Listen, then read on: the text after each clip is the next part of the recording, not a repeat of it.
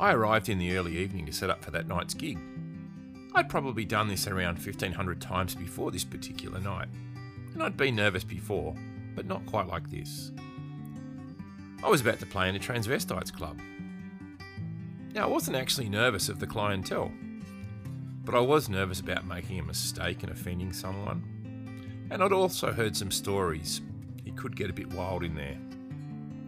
So I lugged my gear into the lift and went up to the second floor. The bar manager was waiting for me and showed me where to set up and then offered to get me a drink. I thanked him and said I just needed to go to the toilet and I'd be back. Now, there's an unwritten law in Australia, and that is that guys don't stand next to one another and talk while they're at the trough. I just started peeing and a guy was immediately next to me talking and looking around. I felt pretty uncomfortable with that. When I went out, the bartender had a drink waiting for me and he offered me some advice. He said I was on their turf now and that I'd be fine as long as I showed them respect. Furthermore, he knew I was straight the moment I walked in, and so not to worry about the regulars. None of the regulars would be hitting on me. Not that that happens anyway. The story of playing the guitar to get chicks? It's a lie. The others arrived. We set up the PA and the instruments and talked about what to start with. All manner of people had started to fill up the club. One in particular was quite striking, standing around 7 foot tall, broad shoulders, massive guns. An ideal candidate to be packing down in the second row for the Wallabies if ever I saw one. And said individual was also wearing knee-high boots, a miniskirt, a small tank top, and a blonde wig that was not quite right. And this person was central in a later event, so please keep that description in mind.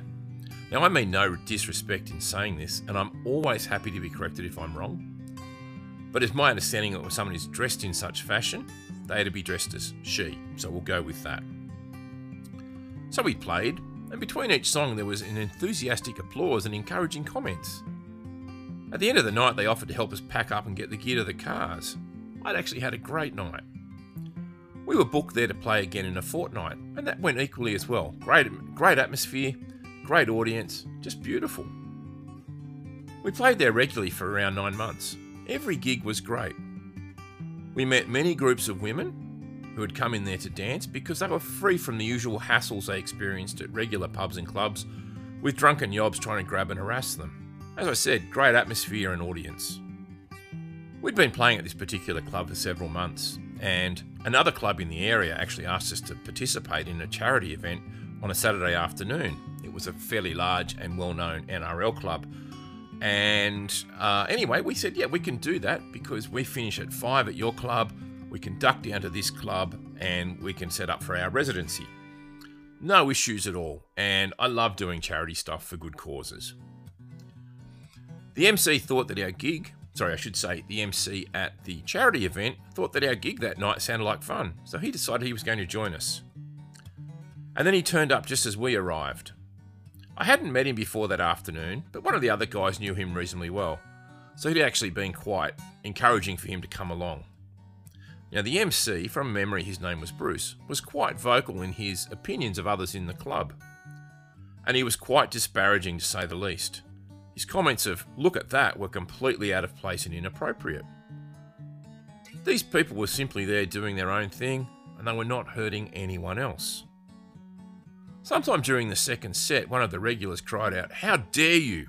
A scuffle broke out, and the girl who looked like she could play for the Wallabies, she grabbed Bruce in a headlock, dragged him to the lift.